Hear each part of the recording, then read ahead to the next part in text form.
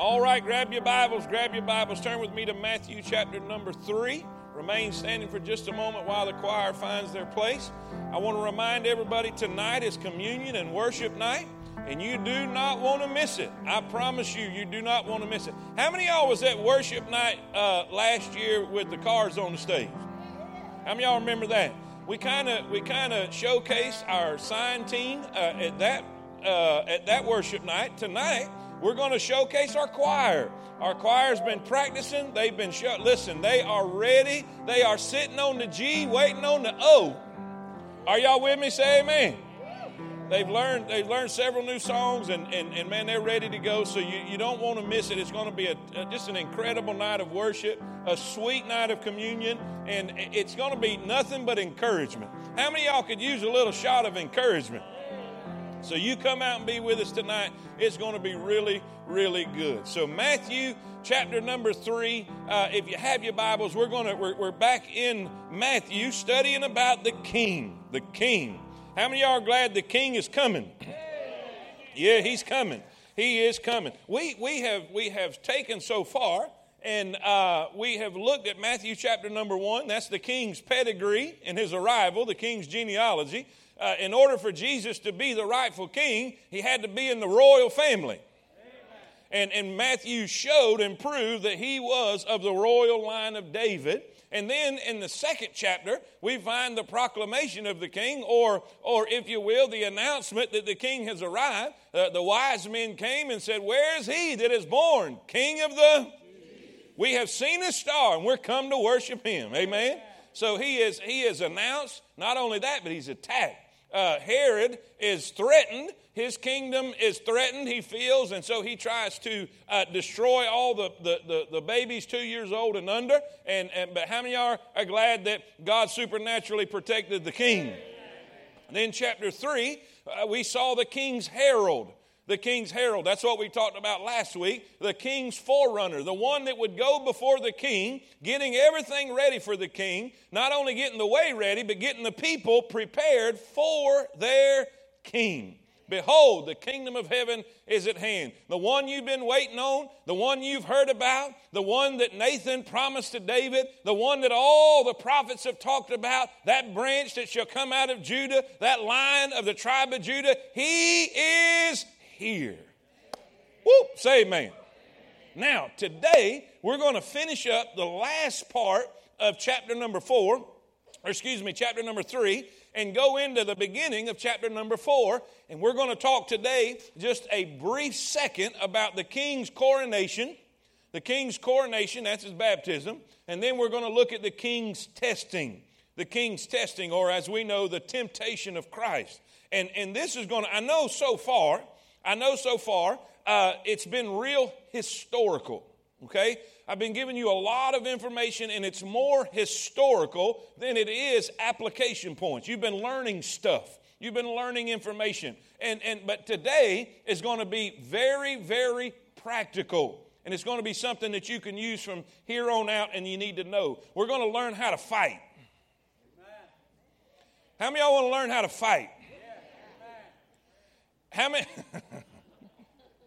I see some husbands looking at their wives and say, "We got that down already. We don't need no." No, we're going. All right, chapter 3, verse 13. And now, aren't you glad you go to a church you can laugh in? Amen. I'm glad we ain't start you here. Amen. We can rejoice in the Lord always. And again, I say rejoice. Amen. All right, verse 13. Matthew 3:13. When you get there, say amen. Then cometh Jesus from Galilee to Jordan unto John to be baptized of him. But John forbade him, saying, I have need to be baptized of thee, and comest thou to me? And Jesus answering said unto him, Suffer it be so now, for thus it becometh us to fulfill all righteousness. Then he suffered him, and Jesus, when he was baptized, went up straightway out of the water, and lo, look what happens. The heavens were opened unto him, and he saw the Spirit of God descending like a dove and lighting upon him. And lo, a voice from heaven saying, This is my beloved Son, in whom I am well pleased. In these two verses, you have the Trinity. you have the Son being baptized, the Spirit descending in the form of a dove, and the voice of the Father from heaven saying, "This is my boy, and I'm proud of him." Are y'all with me? Now let's jump into verse 1. Chapter 4, verse 1. Then, right after this, immediately, then was Jesus led up of the Spirit into the wilderness to be tempted of the devil. To be tempted of the devil. Let's pray.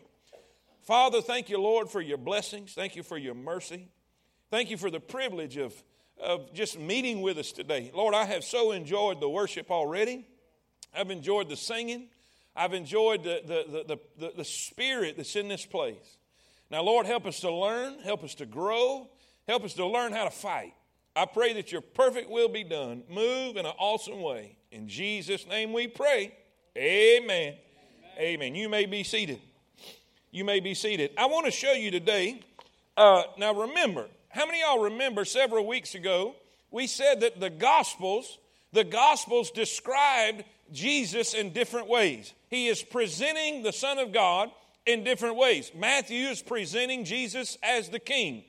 Mark is presenting him as the servant. Luke is presenting him as the Son of Man or his humanity. And John is presenting Jesus as the Son of God. How many of y'all remember that? About 3 or 4 weeks ago. Well, as we look at this story, we're going to look at the baptism in the sense of the King, okay? Because we are in Matthew. So we're going to look at it that way. Now you say, but I believe the baptism is about him identifying with man. It is. But we're not going to talk about that till we get to Luke, where he is identified as the Son of Man. If that makes sense, say amen. Amen. Let's stay in context with the book. Let's stay in line with the teaching and what he is trying to show that he is truly the King of the Jews. So, what does the baptism mean? It is the coronation. It is the anointing of the king. If you'll remember and study, Solomon was taken to the Gihon Spring and anointed by Zadok the priest, and then he began his kingship. Well, here we find Jesus being baptized and the Holy Spirit anointing him, the Holy Spirit coming upon him in the form of a dove. Let's look at the verses in your notes. Let's look at the verses in your notes. It says, and he saw the Spirit of God descend like a dove and landing upon him. Luke 4:1 says this, and Jesus, being full of the Holy Ghost, returned from Jordan and was led by the Spirit into the wilderness. This was right after his anointing, right after his baptism, right after the Spirit of God came upon his humanity. Look what it says in Luke 4. And Jesus returned in the power of the Spirit into Galilee, and there went out a fame from him through all the region round about. And he taught in their synagogues, being glorified of all. And he came to Nazareth, where he had been brought up. And as his custom was, he went into the synagogue on the Sabbath day and stood up for to read. And there was delivered unto him the book of the prophet Isaiah. When he had opened the book, he found the place where it is written. Now watch what Jesus says. Watch what Jesus says. What color is your writing? Red. The Spirit of the Lord is upon me, for he hath, what's that word? Anointed me. The Holy Spirit has come down. Before Jesus began his ministry, the Holy Spirit came and anointed his humanity, came upon him. And that's when he began. When he was full of the Holy Ghost, that is when the Spirit drove him into the wilderness. So, what does that all mean? What does that all mean? Look here on your notes under the king's testing. This is going to bring us into chapter 4. You see, this encounter with Satan, this testing, this time of temptation, it occurred immediately after Jesus' baptism, which in terms of his kingship represented his coronation, his commissioning, if you will. Now, after his proclamation as king comes the test of his what? Kingliness.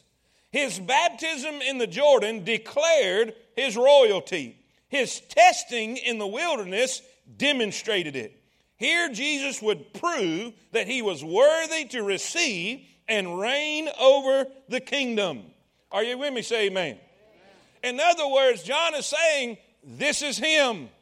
This is him. If you'll go back If you'll look in John chapter number 1, you'll find out that while John Baptist was in the wilderness, while he was preparing for his ministry, that God told him, when you see the Spirit descend out of the heavens and light upon him, you'll know that that's the one. That is the promised Messiah. That is the promised King. That is the one who I'm going to send. And are y'all with me?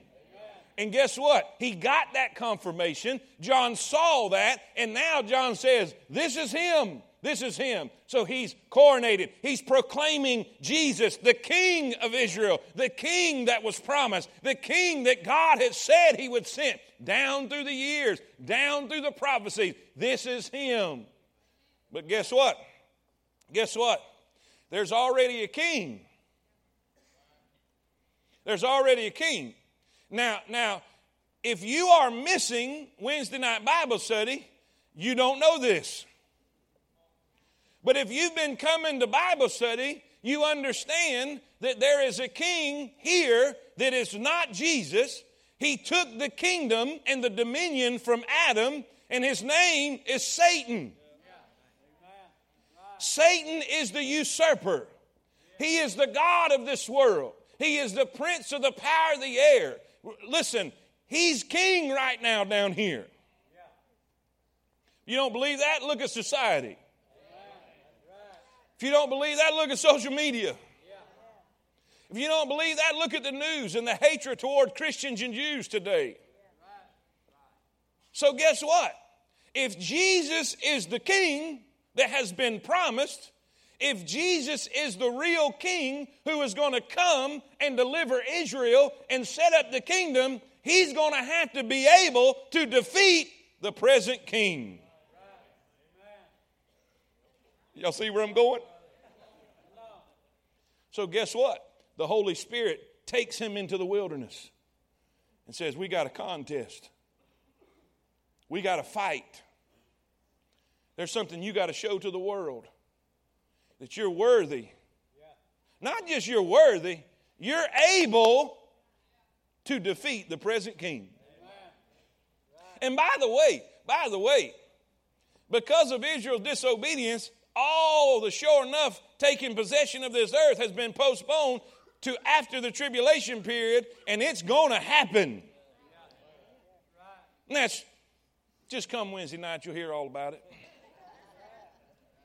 How many of y'all Wednesday night folks are seeing where Wednesday's tying so much in with Sunday? Oh, you're missing so much when you miss that. But let's get to this. Okay, so here Jesus is. Here's Jesus is. He is, according to Scriptures, he's the second Adam. Adam, the first Adam, we know as the first man, he was in a perfect environment. He was in a garden. He was in a paradise, if you will. And when the tempter came, and by the way, that's the way it's worded, the tempter came to Jesus. When the tempter came to him in a perfect environment, in a paradise, if you will, having everything he ever needed, he fell. Right? He disobeyed. He failed. He was defeated. He was conquered by the usurper, the tempter, Satan. But guess what? The second Adam, which is the Lord Jesus Christ, he was not in a paradise. He didn't have everything he needed. He was in the wilderness. I have been in that place where he was, and I'm telling you, there ain't nothing there.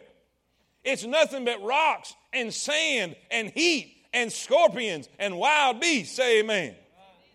And here he is, 40 days he's been fasting. 40 days he's been fasting and communing with his Father and praying. Hey, that should give you a hint about if you want ministry, you're going to have to pray about it. And never start a ministry without spending a lot of time in prayer about it. Are y'all with me? Say amen. After 40 days, I'm going to hurry this thing up. Listen, after 40 days, here he comes. Now, why is that significant? You got to understand. You got to understand the way Satan operates. Peter said that Satan is like this. He's as a roaring lion, seeking whom he he's as a roaring lion seeking who he may devour. How many of y'all like watching National Geographic? Man, I love it. I love it, man. But you know what the lion does? He looks for the sick one. He looks for the slow one. He looks for the weak one. He looks for the one that gets away from the pack. Be careful getting out of church when you're going through hard times. He wants to get the vulnerable one. Well, that's the way Satan operates. So he waits till Jesus has fasted 40 days. Now, I've fasted about 40 minutes before. And I get hangry. Some of y'all catch that later. Can you imagine how weak he was physically? I mean, you got to understand, Jesus was all man. He thirsted at the well. He got weary at the well. Are y'all with me? And so in his humanity, he is weak. He's at a vulnerable moment. That's when Satan comes. And not only that, here's a little hint too. Here's a little hint too. If you want to write this down, I ain't going to charge you nothing for this. But you got to understand this. It was right after a major victory. It was right after he is baptized. Listen, at his coronation, he is commissioned. And here's the Holy Spirit. Man, what a scene this is. He hears a voice from heaven. This is my beloved Son, whom I am well pleased. What a victorious moment. And right after that, here comes Satan. What's the point? You better be more careful after your success. Because that's usually when people mess up. Because they think they can cruise now. What happened to Elijah? He had one of the greatest successes of his life, one of the greatest victories of his life on Mount Carmel. And then right after that, he ran for his life over one crazy woman. Read it, study it. Listen, you need to be very wary over right after your success. But here he is. Here's Satan. The tempter comes. Jesus has been fasting 40 days. In his weak and vulnerable moment, he says this. Let's look in our scripture. Now, two things we're going to take from this. We're going to look at Satan's plan of attack. Throughout this, we're going to do it in different ways, but we're going to look at Satan's plan of attack. The second thing we're going to look at is God's pattern for the Christian to win. Are y'all with me? You can put pattern of attack or plan to win or plan to attack or pattern, whichever one, it don't matter. You're going to see how Satan operates and how we need to operate. Does that make sense? Amen. This is what we're going to learn from this story. But here's one thing I want you to get. Satan builds up to what he's really after. Satan never comes to you at first with his real intentions. And we're going to see it at the end of this. We're going to see that. So just understand that. The first thing that happens, look at number 1. We see temptation number 1. It says this in verse number 2. And the tempter came, when he had fasted 40 days and 40 nights, he was afterward a-hungered. And when the tempter came to him, he said, If thou be the Son of God, command that these stones be made bread. Now let's go back. Let's go back to verse 17 of chapter 3. Can we do that? Can we go back to verse 17 of chapter 3? Watch this. And lo, a voice from heaven saying, This is my beloved in whom I am well. Who's speaking? God. Specifically God the Father. Speaking to God the Son. What did he say? This, talking about Jesus, this is my beloved Son in whom I am well pleased. Watch what Satan does. Verse 3. And when the tempter came to him, he said, If thou be the Son of God, command these stones be made bread. Now, a lot of people misinterpret what he's saying. A lot of people are saying, if you are who you say you are, prove it. That's not what he's saying. How many of y'all believe that Satan knew who Jesus was? How many of y'all know that Jesus knew who Satan was? We know that because the demons, when Jesus come to cast out demons, said, Oh, please, we know who you are. We know you are. And he said, shh. Right? They know who he is. Satan knew who Jesus was. Jesus knew who Satan was. It wasn't about Satan challenging him to prove who he said he was. Satan knew who he was. He just heard who he was, the confirmation from the Father. This is my son. What he's saying is this. Man, you're God's son. You're God's son. What are you doing hungry? Man, you deserve... What? Listen, if you're God's son, who else deserves on this whole planet to have something to eat but you? Man, go ahead and use your power. Use your ability. Turn these stones into bread. Don't go hungry. Man, why are you going hungry? You deserve better than this. What's he doing? The first way Satan will come at you, he'll come at you in a way he wants you to think he cares about you. What are you doing hungry, man? You need something to eat. You're going to starve to death. Man, he even gave his own children. Listen, the children of Israel, manna in the desert. And he's sitting here letting you... What's he doing? He's attacking the care of God. He's attacking the love of God. Are y'all with me? What is he doing? Now, humanly speaking, this is what happens. This is what happens. He's trying to promote doubt. He's trying to get you to doubt the Father's care, the Father's love, the Father's provision for you. Now watch this. How many of y'all remember when the disciples was in the storm? How many of y'all remember when the disciples were in the storm, Jesus sleep in the bottom of the boat? What was the first thing they told Jesus when they woke him up? Jesus! Jesus! What'd they say? He wakes up. This is the first thing they said. Don't you care? Don't you care? Because in the midst of their fear, in the midst of their frustration, the very first thing they thought, and where do you think they got that thought, is, do you care about us? Now, can y'all be honest about 37 seconds? Can y'all be honest 30 seconds? Let's be honest a minute. It's just us. It's just family today. How many of you have been through a very difficult time in your life, a time that you did not understand, a time that was fearful, a time that was scary, a time that was very painful, and the truth be known, there was thoughts that crossed your mind, does God really care? Look around, people. Why would God let you be hungry? You're his son. If he's so proud of you and he loves you so much, why is he letting you sit out here in the wilderness? And by the way, he's isolated. He's alone. If you're God's son, turn these stones into bread for God's sake. You see what he's trying to do? He's trying to come at you as a friend. He wants to promote doubt. What did he do with What did he do with Eve in the garden? The very first thing he did, he questioned Eve and said, "Yea, hath God said." Yea, God. In other words, the first thing he's going to do is try to produce and promote doubt in God's word. Amen.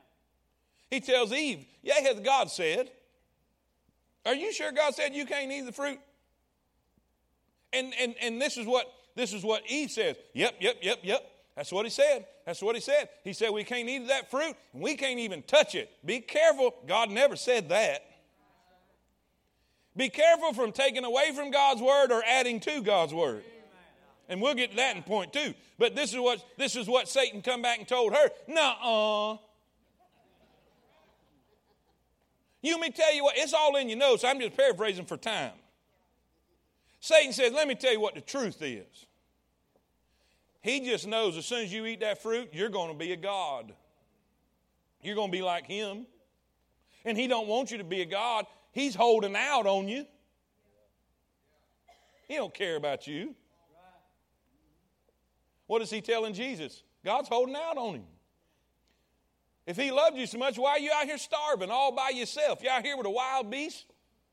Out here in the wilderness, it's hot, it's desperate. What's he doing? He's attacking God's care.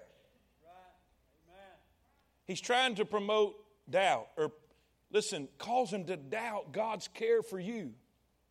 Let me tell you something, ladies and gentlemen. When those thoughts that you have, does God care? Understand this, that's Satan. And that is the first step to downfall. He told Eve, God don't care about you. If he cared about you, he'd let you eat that fruit. He don't want you to eat that fruit because he knows you're just going to be like him. You're going to be a God. Is everybody together? Everybody with me? Listen, what would doubt produce? First, he wants to promote doubt. Secondly, he wants to provoke disobedience. Now, this is where this is going to make sense. Jesus said in John chapter number 8, verse 28, Then said Jesus unto them, When ye have lifted up the Son of Man, then shall ye know that I am he. And that, watch this, that I do, come on, that I do, say it again, that I do nothing of myself. I do nothing of myself, but as my Father hath taught me, I speak these things. And he that sent me is with me. The Father has not left me alone. Now read this with me together. Everybody read together. For I do always those things that... Now watch this. This is what happened.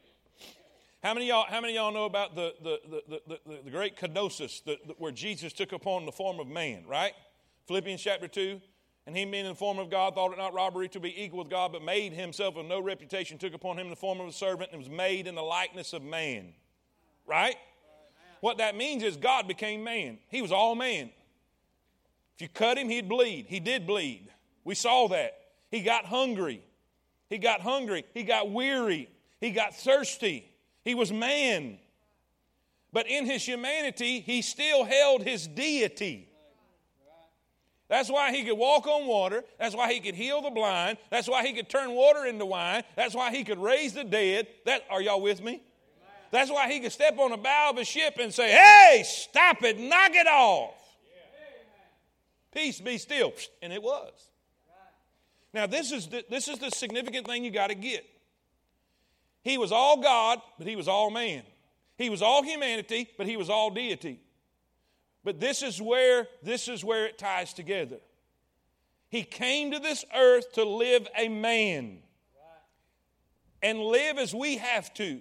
So he voluntarily, everybody pay attention to this. This is where a lot of people mess up doctrine. He voluntarily surrendered his rights to his divine attributes, his divine power. In other words, not to use him unless the Father said so. In other words, he was going to live the life on earth without anything but according to God's will. He still had his power, but he would not use them unless the Father willed it to be. And so what was happening? Who drove Jesus into the wilderness? The Holy Spirit. In other words, it was the Father's will that he fast. And so what Satan was trying to do is trying to get Jesus to act on his own outside of the Father's. Could Jesus have turned them stones into bread? Absolutely. But guess what? It wasn't his Father's will. And so what's happening? Satan is going to come at you like he's your friend. He's going to come at you like he cares about you, and God don't care about you, and he wants you to act outside of the Father's will. If you're with me, say amen. So what did he say? He said, it is written. What did Jesus use? What did Jesus use? The same thing you got. Why? He's living life here on earth as a man in his humanity. Guess what?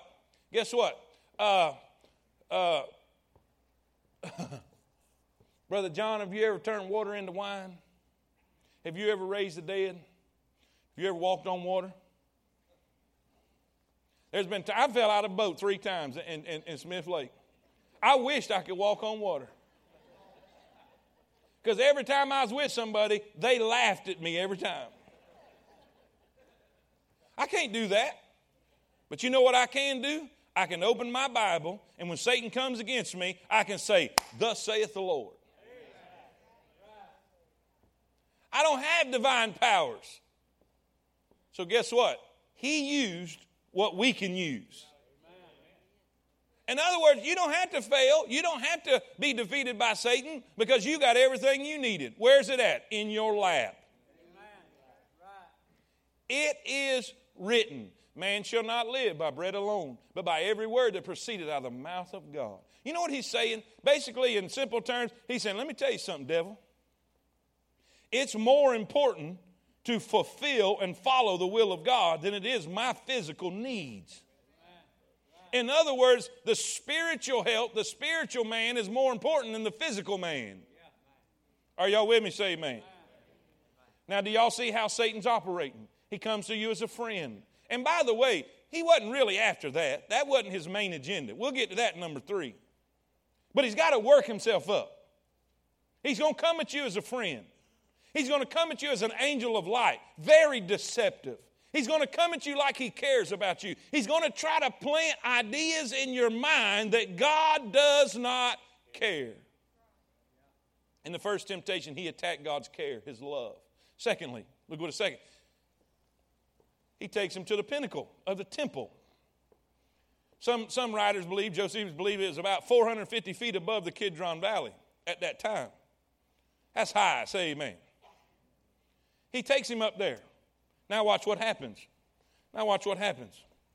It says in the next verse, verse 5, Then the devil taketh him up into the holy city, and setteth him on a pinnacle of the temple, and saith unto him, If thou be the Son of God, cast thyself down, for it is written. What's he doing? He's trying to quote the word. What?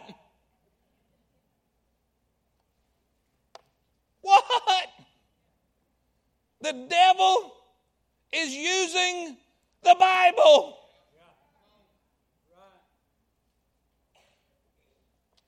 Let me just throw this in here before I go further. Just because somebody quotes a scripture don't mean they're right.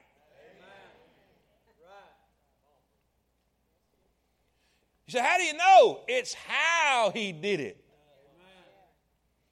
But have no fear. He is quoting the word to the word. I love this part. This is great. So you want to use the word. You want to use some scripture. I got some scripture for you. He takes him to the top of the pinnacle. That's real high, overlooking the Kidron Valley. And he saith unto them, If thou be the Son of God, cast thyself down, for it is written, He shall give his angels charge concerning thee. And in their hands they shall bear thee up, lest at any time thou dash thy foot against a stone. Now, what's he doing? First, if you're writing notes down, write this down. Now he's attacking God's word. That's under number 1. He's attacking God's word by what? Distortion. His aim was to distort the word of God. How did he distort the word of God? By not quoting all of it. He conveniently left something out of that verse. So he's distorting the word of God. Now, what do we need to learn from that? You can get in a real mess if you don't quote the Bible right. Satan knows the Bible, and he can try to use it against you. But the way he uses it against you is he'll nitpick. How many of you know that anybody can make the Bible say anything they want? If you ask a question about the Bible and Google it, you'll get 27 different answers about the same verse. You know why?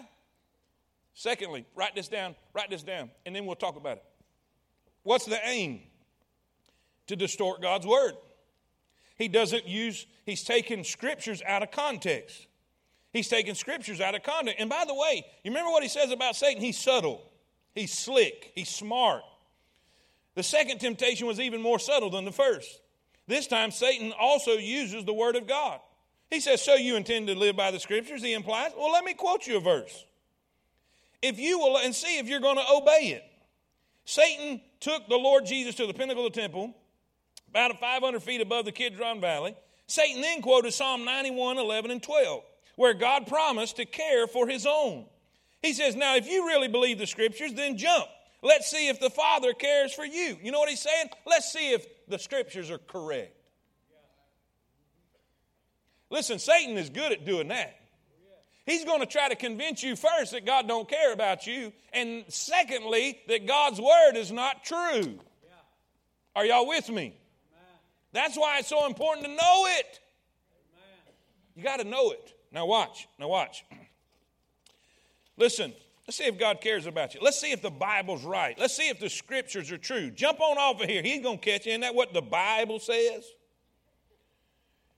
Listen, we can prove almost anything by the Bible if we isolate text from context and turn them into pretext. In other words, meaning something or saying it means something that it doesn't. Satan has cleverly omitted the phrase, in all thy ways, when he quoted from Psalm 91.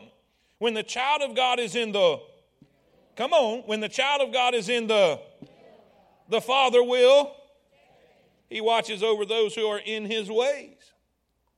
So what did he do? What did Jesus do? I love this.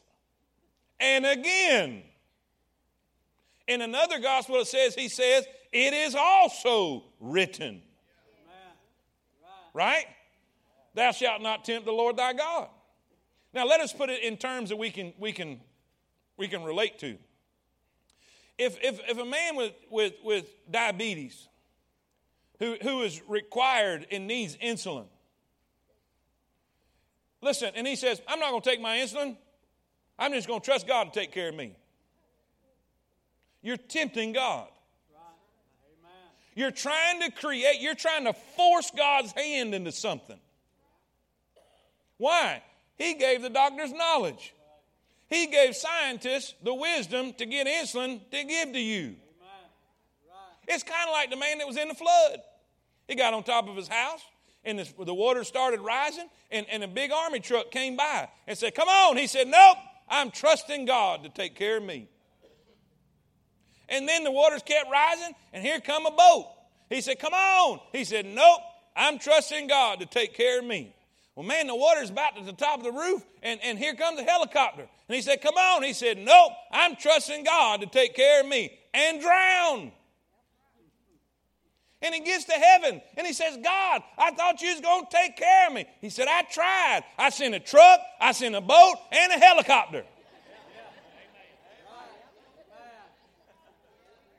Are y'all with me? In other words, he's trying to create a situation to force God's hand. And Jesus said, it is also written, thou shalt not tempt the Lord thy God. Don't tempt the Lord. Don't force his hand. Are y'all with me? Say amen. Now, what do we need to learn from this?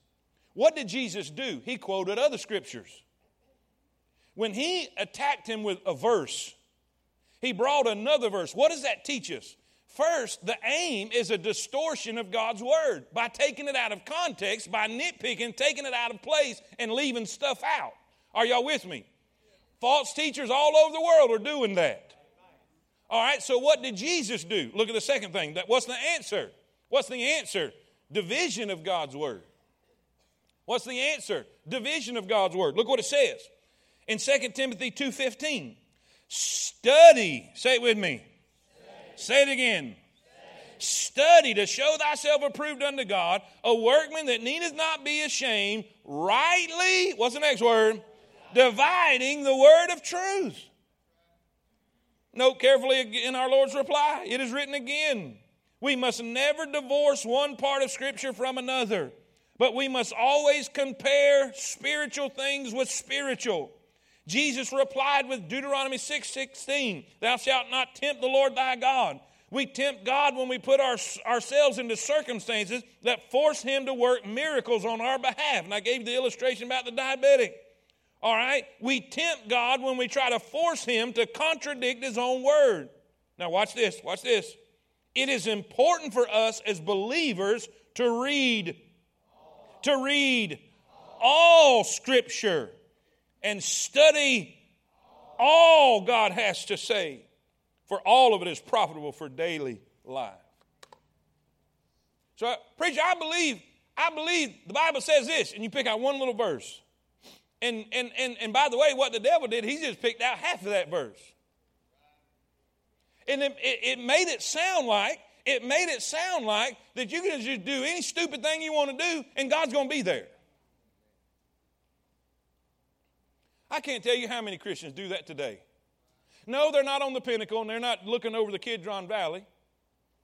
But a man comes up to me, my girlfriend's pregnant. I don't know how God could do this to me. God didn't do that.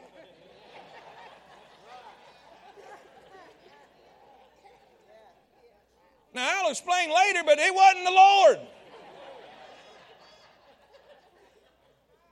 It is amazing. It is amazing the stuff God gets blamed for. Don't look at me, y'all. Y'all know it wasn't the Lord neither.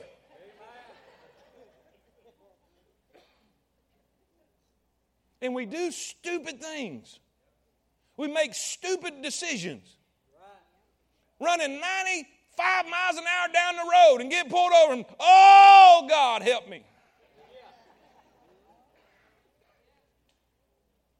Here's the thing, praying down the road, running 90 miles an hour, praying that God will protect you. How'd that work for you? Are y'all with me? Amen. But here's the point. Here's the point. Satan knows Scripture. False teachers will quote Scripture, but they won't quote all of it. Amen. And they won't tie it in together. Right. They won't rightly divide it and sew it together. They'll nitpick pieces. Yeah. That's what I've been trying to get everybody to understand. The last 2 or 3 months we've been in this thing, going deeper into God's Word and studying it. You need to know all of it, not just bits and pieces. So where does all these false doctrines come from? All these different denominations. I'll tell you why. It comes from a lot of not dividing rightly the Word of God. Amen. Are y'all with me? Amen. So how do you defeat false doctrine? Study. Compare spiritual with spiritual. What does that mean? Compare verse with verse. What did Jesus do? He attacked the use of Scripture with another Scripture. Does that make sense? Amen. He says, I know you're saying this is what this means, but when you use this other Scripture, you understand that you're taking it out of. Does that make sense? Amen. So, Satan will operate this way, and I'm hurrying. First, he'll come at you as a friend. And he's going to try to create doubt in God's care and His love. Right? Yeah. He's going to come at you like He cares about you and God don't. And then he's going to attack you with the Scriptures. He's going to allow somebody to come into your life and try to use the Bible in a wrong way and twist the Scripture to make you think God's not what He is. And then what happens? What happens? And we know Jesus didn't do this. He didn't fall for this. But what happens when people do fall for this? They jump off the pinnacle, they land on the rocks, and they die. And then everybody else says, well, the Bible wasn't true. It's the same principle of what happened to my cousin. They were twisting the Bible verses. They were twisting and taking the Word of God out of context and told her, you're healed. The Bible says this, you're healed. And she died. And now everybody's saying, Scripture ain't real. Scripture lied. Scripture wasn't true. No, you took it out of context. Does that make sense? Amen? Number three. Look at this. Temptation number 3. And by the way, the first 2 were just preliminaries. The first 2 was just to weaken. Because he can't come at you with what he really wants. He's not going to show his true colors right away. He's going to try to break you down to get you to what he's really after. He wasn't after Jesus' health. He didn't care about whether he was hungry or not. He didn't care about whether the Bible was true. He knows it's true. Let me tell you what he cared about. Look at the next one. Again, the devil taketh him into exceeding high mountain and showeth him all the what? Okay. There's 5 Bibles in this house. Verse 8. Again, the devil taketh him into the exceeding high mountain and showeth him all the kingdoms of the world and the glory of them, and saith unto him, all these things will I give thee, if thou wilt fall down and. That is what he's truly after. Now let's apply this and we'll pray. Everybody look at me because I'm going to just talk to you for a minute. Did you notice in Jesus' response if you kept reading? He said, "Get thee hence, Satan. We're only supposed to worship and serve God." But what did you see he didn't say? Nowhere did he say, "You can't do that." He did not rebuke Satan's offer. He did not say, "Satan, you don't have kingdoms to give." You know why? Because he does. He is the present king of this earth. He took it from Adam. And now, watch this now. Everybody look at me. This is what's happening. This is where he's attacking. He knows that Jesus is the rightful king. He knows Jesus is the promised king. And this is what he's saying. Hey, there's no reason you shouldn't be reigning right now. I tell you what, I'll give you what you deserve and what's rightfully yours, but I'll give it to you now. No sense in waiting. No sense in suffering for it. No sense in trying to deal with these rebellious Jews and these ignorant and unbelieving Jews. I'll give you what is yours anyway, but I'll give it to you now. What's he attacking now? God's timing. God's timing. Now, I know you don't think this is significant, but I'm telling you, this is huge. Jesus knows he's the king. Jesus knows his Father is going to give him the kingdom.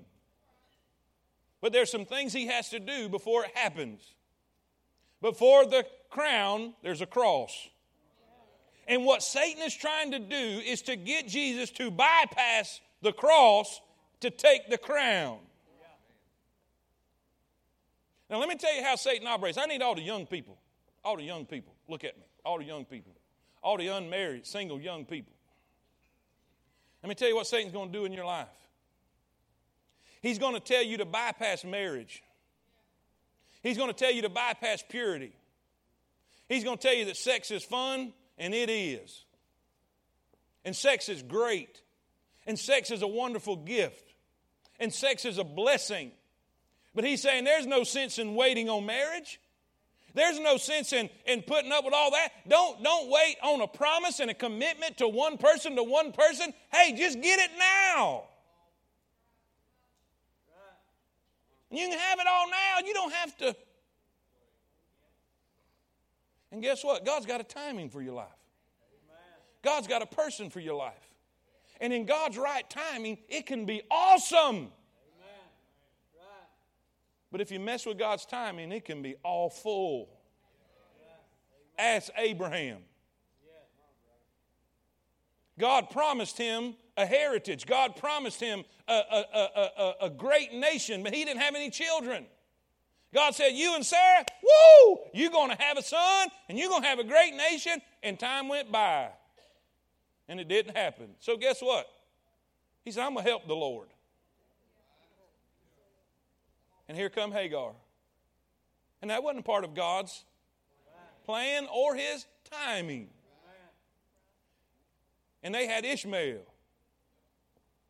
But that wasn't the promised seed. And then we know in God's timing, here come Isaac. Now guess what we have? Chaos in the Middle East. Because somebody didn't wait on God.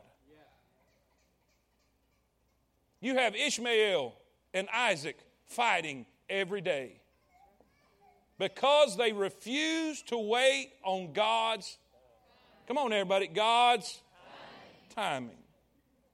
Now let me tell you something. How many of y'all know sometimes you're in a hurry and God's not? And the devil will say, why wait? Isn't it amazing? Isn't it amazing that the last temptation was the biggest because he knew he was the real king? Yeah. Amen. And let me tell you something. Jesus is ready to rule. Yeah. And he wants to be king. He knows he deserves to be king. He is the rightful promised king. But he knows God has a plan. And he has a will. And he's not going to get out of his will or his timing. His timing. Satan attacked God's love, his care. Satan attacked the Scriptures. Scriptures aren't really true. How does he do that? By taking them out of context. Then he said, look, you're the rightful king. Look at all the kingdoms I can give you. Look at everything. Look at the glory. He said, no. But what was Satan after? Worship. That has been his goal, and that has been his aim from the very beginning. He wanted to be God. He wanted worship. Now, ladies and gentlemen, I promise you this. Jesus won. All 3 times he used Scripture. Now, you see the way he operates. You see the areas he'll operate in your life. So what do we need to leave here knowing? Number 1, the king won.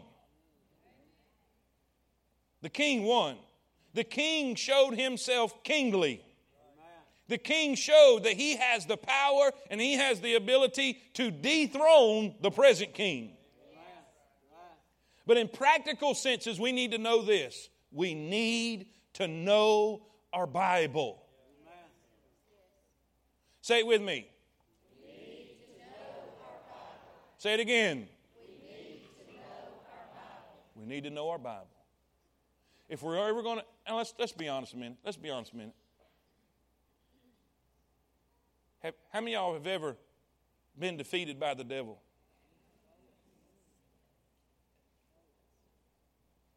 And those that didn't raise their hand, you lied. You just got defeated. And guess what? You don't have to be. Because you have something in your lap, the Word of God, that will keep you from ever being defeated again. But you have to know it. You have to know it. Ye shall know the truth, and the truth shall. The truth itself won't do anything till you know it. And all God's people say it. Let's pray. Father, thank you for your word. Thank you for the